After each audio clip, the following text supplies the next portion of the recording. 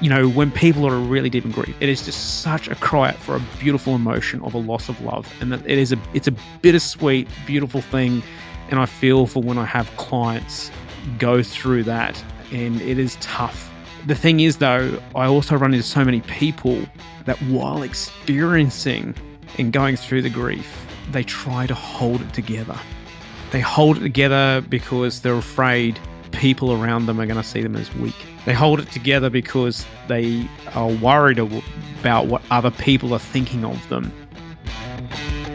Welcome, I'm Peter Williams, and for the past 10 years, I've been connecting with thousands of people from the stage and online to help them discover the importance of spiritual and energetic practices so they can thrive with confidence, clarity, and purpose. It is time to awaken your connection, align with your soul, and achieve your own inner power right here on the Inner Power Podcast. Hey everyone, and welcome back. It's nice to have you here again for another episode, and just continuing on with the theme of around the soul and kind of now bringing it back to the human element, where we're going to be talking about the grief. Grief, as I always say, and if you've been to one of my live shows, I will be upfront with you, and grief is a bitch. It's just one of the hardest and ugliest emotions that we have to deal with, because it just hits us, and it continues to hit us over and over again. And of course, in the line of work that I'm in, it is something that, I encounter every single day, and I combat this. A lot of people do ask me, so Pete, doesn't this get tiring? Don't you get weighed down by it? And the answer is yes, it does. But I have my tricks, I have my methods, I have my ways of not letting it get to me. And the key one here is to find the happiness, find the laughter. That's always my key. And of course, if you've been following me for a while, and like I said, if you've come to one of my events, you will notice that as much as I'll go deep and I honor the depth and I honor the emotions, I don't like to stay there for too long. I literally will bounce out of that, and from those very deep tears, I like to bring it back to laughter, because that's the way to keep that vibration up. And that's where it's actually easier for myself and for all of us to connect with our loved ones who have passed, is if we do that. But, the beautiful thing is I can help people, and I try to help as many of you as I possibly can with the journey of grief by connecting with your loved ones, and, showing you and telling you and providing that evidence that there is something more, and that they are there. They're not gone. They're physically gone. They've just transformed. They're now back into our true form of being the soul, and they still carry all the emotions and the memories that they had when they were here with you. And it's such a beautiful process to be able to share with so many of you. And it's just that part of when it comes to this, and as much as my connections can help alleviate some of that pain and some of that grief, it can help heal you and your loved one as well. And it also can provide a small element of closure if need be. So there's some beautiful benefits to doing it. The hard part is, though, is it doesn't matter how often I could connect with your loved one. The truth is that nothing's really ever going to help you stop grieving. And that's why I wanted to get on here and have this bit more of a serious episode with you, and just give you a couple of different viewpoints on how it happens and what it is. And the biggest piece of advice I just want to give every single one of you that's listening to this or watching this on YouTube is give yourself time to grieve. Grief is not something that you can rush. Grief is not something that has a finish line. Grief is not something that you should brush under the carpet, because if you do, the only thing you're going to do is prolong the journey of your grieving. It is your journey. It is your pain. And that pain is just pure loss of the love. It's your love coming out. It is your expression of love and the loss of that love. That's what the grief is. And, when people are really deep in grief, it is just such a cry out for a beautiful emotion of a loss of love. And that it's a bittersweet, beautiful thing. And I feel for when I have clients go through that, and it is tough. The thing is, though, I also run into so many people that while experiencing and going through the grief, they try to hold it together. They hold it together because they're afraid people around them are going to see them as weak. They hold it together because they are worried about what other people are thinking of them. Perhaps, people are holding it together because you feel you need, or they need, to carry everyone else at this point in time. Now, that's okay, and that may happen. But the thing is, you will still need to grieve. The more you suppress it, the more you push it down into your body, it will sit there. It ain't going anywhere. The hardest part is if you choose that path, and that's the way that you're wanting to go through your grief journey, you are literally creating your own personal, emotional Jack in the Box. That is when the grief becomes unpredictable, and therefore your emotional response also unpredictable, and you will find that it becomes almost unhelpful, and it comes out when you least expect it, hence the Jack in the Box. Now, I love this because I'm just going to explain this to you, and this, you may have heard this. If you have, it's great. If not, this may help you. But I loved this, and I explain this to everyone in my live shows when the topic of grief does come up. And what it is that a psychologist said it very succinctly and beautifully by saying, if you imagine a big wall, so, if you're right, I've got a big wall behind me in the studio here. So if you're watching this, you'll understand what I'm talking about, but just imagine a wall if you're listening. And you've got a big wall. Now, what happens is on that wall is a button. And that button, that big red button on that wall, represents your grief. And every time that button gets hit, your grief gets set off. And that's when the emotions come out. You know, depending on the level of grief that you're still experiencing, it could end up in a meltdown, for example, or a breakdown. But what's interesting is that at the beginning stages of your grief, the size of that button is very different.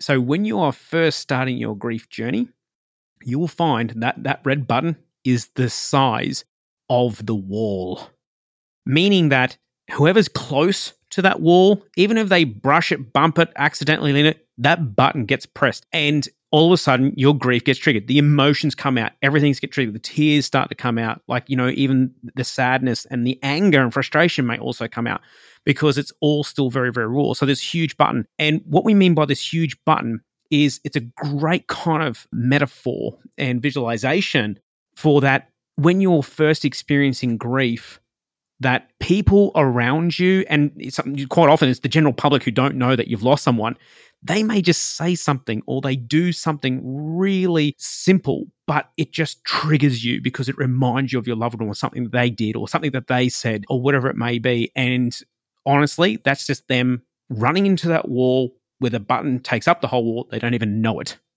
And you get triggered. And that's when their response is like, oh my God, what did I do? I'm so sorry. And it's like, and they go, but it's not, I'm sorry. It's not you. It's just me. But that's when your button is huge. And that's usually at the very, very beginning stages of your grief journey. Now, the psychologist said in this instance that what happens is that over time, that the size of your grief button, so that big red button on the wall, will actually start to decrease. Now, that's a good thing because that obviously gives you a bit more room and you're not going to be as sensitive to things going on around you when you're going through the grief.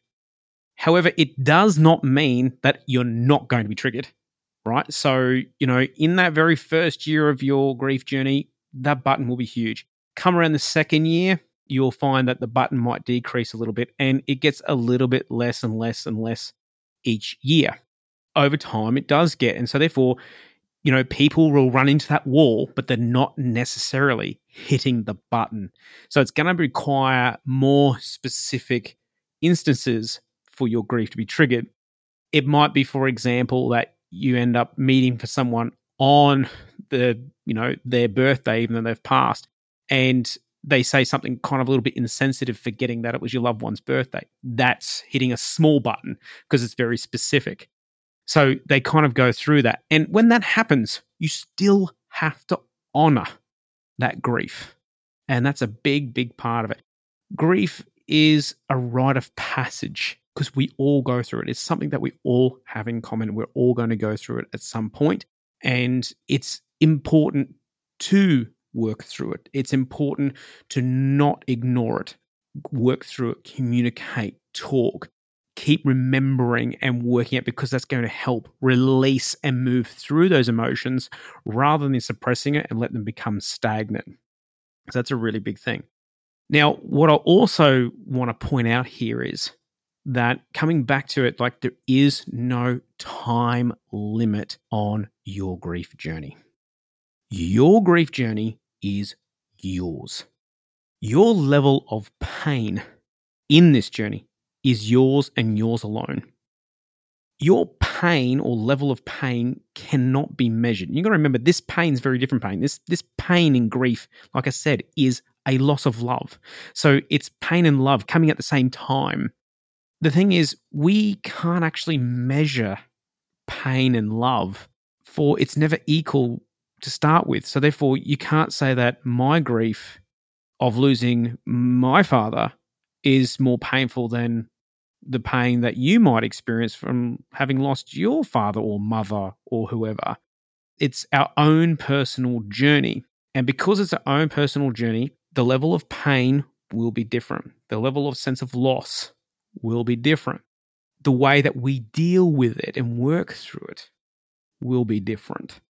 The amount of time for some people to heal will be quicker than others. Truth be told, when it comes to grief, like I said, there is no finish line. Grief is not something that you actually get to work through and deal with, and then by dealing with it, you put it in a box, you seal it, and you put that away, and you never look at it again. That's not how grief works. Grief is like acceptance. You learn to accept that you had loss. You learn to accept that you still love them, and you learn to accept that you miss them, and you also learn that it's okay to express those emotions out loud. And the more that you do, the more you get comfortable with it. I find that becomes a little bit easier day by day, the more that you do it. But again, it might be different for every single one of you. You can be the only person that comes to that point. No one can force you to get there. No one can really take you there. You can get help along the way, absolutely. And if you need that, that's why grief counselors are some of the nicest people that you'll ever meet. And I know a couple of them. And one in particular comes to my mind. She's a lovely, lovely lady. She's also a member of ours. So, a bit biased there, but no, she knows who she is. But they're beautiful, beautiful people, because it takes such courage to be able to help people through that journey. And they are literally just guides to help you to work with it a little bit more. So the big thing is, it's important to give yourself the time and space to do this. And sometimes you need to do this unapologetically. You may want to step away from your loved ones for a while and just have some time by yourself to work through that. And that's completely okay. And believe it or not, I suppose I'm a bit that way. I'm a person who likes to have very personal me time to work through the deepest of emotions. So you might be that person. For other people, you might be like, I just want to be around people because I like that energy. And if that's the case, go for it. That's a beautiful thing, and kind of, work through it. But you've just got to remember that it's so important to give yourself the time and space to do it, because it's healthy. It is healthy to grieve. And it's also healthy to work through those emotions. Now, the other part to this, and where I really like to get to, which I found is got a lot of wonderful feedback from people when I've expressed this to them, and a lot of people have said thank you for that insight. And I thought, well, great, I'll share this with you, and hopefully it can help more people. And if this helps you, I'd love to hear if it does. But when I really show this, because through my very unique perspective of connecting and having both viewpoints of the person receiving the connection and working through the grief, but also having your loved one on the other side and connecting with them and seeing the love that they have for you and the happiness, and they kind of like, hey, but we're still here. Don't be so sad. Like, yes, I may not be right there beside you, but I'm still with you. So I get this very unique perspective. But what's a beautiful thing is that what Spirit have shown me and also encouraged me to obviously talk about, and hence we're here, is the two different versions of grief. The two different versions are, we have happy grief, then we have sad grief. The sad grief is something that we all will experience and go through. And the saddest grief I tend to find is when, like I said, that button is huge. It's when it's really raw. It's really kind of, fresh. And it's just that real sense of loss and pain that comes out in a massive way. And all we can do is feel that sense of loss, and we think about their passing over again. We might go down the thoughts and patterns of what if, or if I had done this, and what if I had turned up, or, you go through all the hypotheticals and the possibilities to try and change things around, because we feel like we didn't do enough, or we didn't show up enough, or whatever shape or form. And we constantly go through a lot of the negative stuff. We go over all the arguments or things where we may not have resolved. And now that they're gone, we can't. And we may give ourselves a sense of guilt because we've left that unfinished between them and us. We haven't, really reconciled that within ourselves. So the guilt comes on, and we look at things from a very different angle when we lose someone.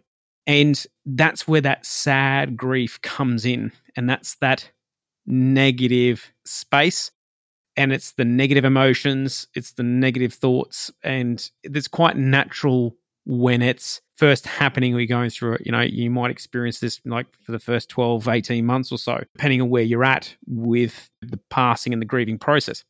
But what's really fascinating is that you got to remember that our loved ones, when they pass, their actual passing, the moment they passed, and even the lead up to their passing, whether it be like through health or other circumstances, you got to remember all of that combined, which brings our grief into focus. It is actually only one moment or one small period out of their entire life. It is one moment. And that section, that moment, or that point in time is what I call the sad grief. That's when we focus on that. When we focus on the loss, we focus on the lead up to their passing, what went wrong with their passing, the actual moment of their passing. When we focus on those things, that real short time span of their life, that's what I call sad grief. The happy grief is where we then flip that and we have a look at the whole entire lifetime and lifespan of our loved one and focus on all the wonderful things that have happened in their life.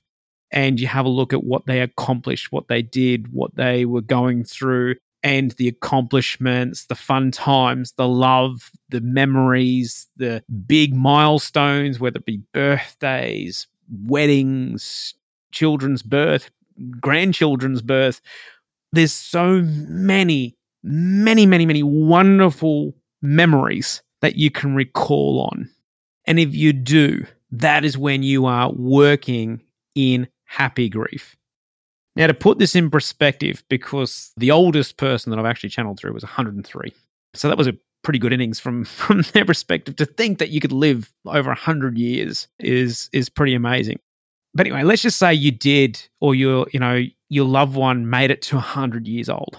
And you got to think about they had a pretty good, healthy life. Now, even if you can say, right, the last 10 years of their life, from 90 to 100, that last 10 years was a bit rough. They're getting old and they weren't always of good health, et cetera, et cetera, et cetera. Now, the weird part is, if you focus on those last 10 years, you're only focusing on 1/10 of their entire life. And that 1/10 is the sad grief. And if you focus on what went wrong or how hard it was for them or the health or all those kind of bad things and the moment leading up to their passing, you're focusing on such a small part of their entire life. And that is the sad grief. If you look at the other 90 years of life and what they did and what they went through, what they accomplished, what they laughed about, what they smiled about, what they, enjoyed doing, if you focus on all those 90 years, those other 9/10 of their life, imagine how many more emotions and memories you've got to draw on rather than that small 1/10 per section. So 90% focus of happy grief, 10% of sad grief. And the whole important thing about this is that you can teach yourself. You can start to train your mind to focus on that other beautiful and wonderful 90%. It can be tricky, but you know what? Go out, grab the photo albums, look on your phones, whatever you need to do, and go through those things and have those memories, have the conversations. Recall and remember the things that will make you smile, laugh, yes, and then cry, but then laugh and cry again in a good way. If you can get into those memories, if you can get into that aspect of your loved one, you are working in happier grief. You're going to be focusing on the right things. And those particular memories are going to really help you with your own journey. It's going to help you with your own healing, and it's also going to help your past loved one with their healing, and it's going to help them to have a closer connection with you when they want to come around you, let you know that they're still around, guide you a little bit, let you feel the love, and remind you that they're still there. You will open up the door. You will open up your mind and your heart to them a little bit more by focusing on those beautiful things. I'm hoping that just by talking you through some of this, that it's giving you the confidence and the permission that it's okay to grieve. Again, there's no rush, but the whole thing is, if it can help you with your grieving journey, just to remind you to be mindful of which kind of grief you are in.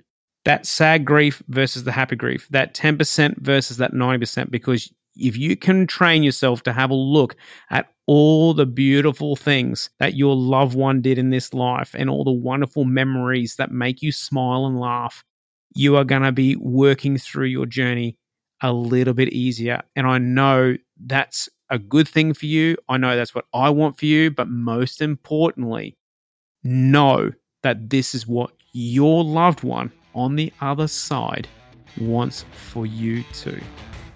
So hopefully this helps you. Really love to hear from you if it does. And again, they're with you, and I will leave you with this one important message. Remember, sad grief versus happy grief.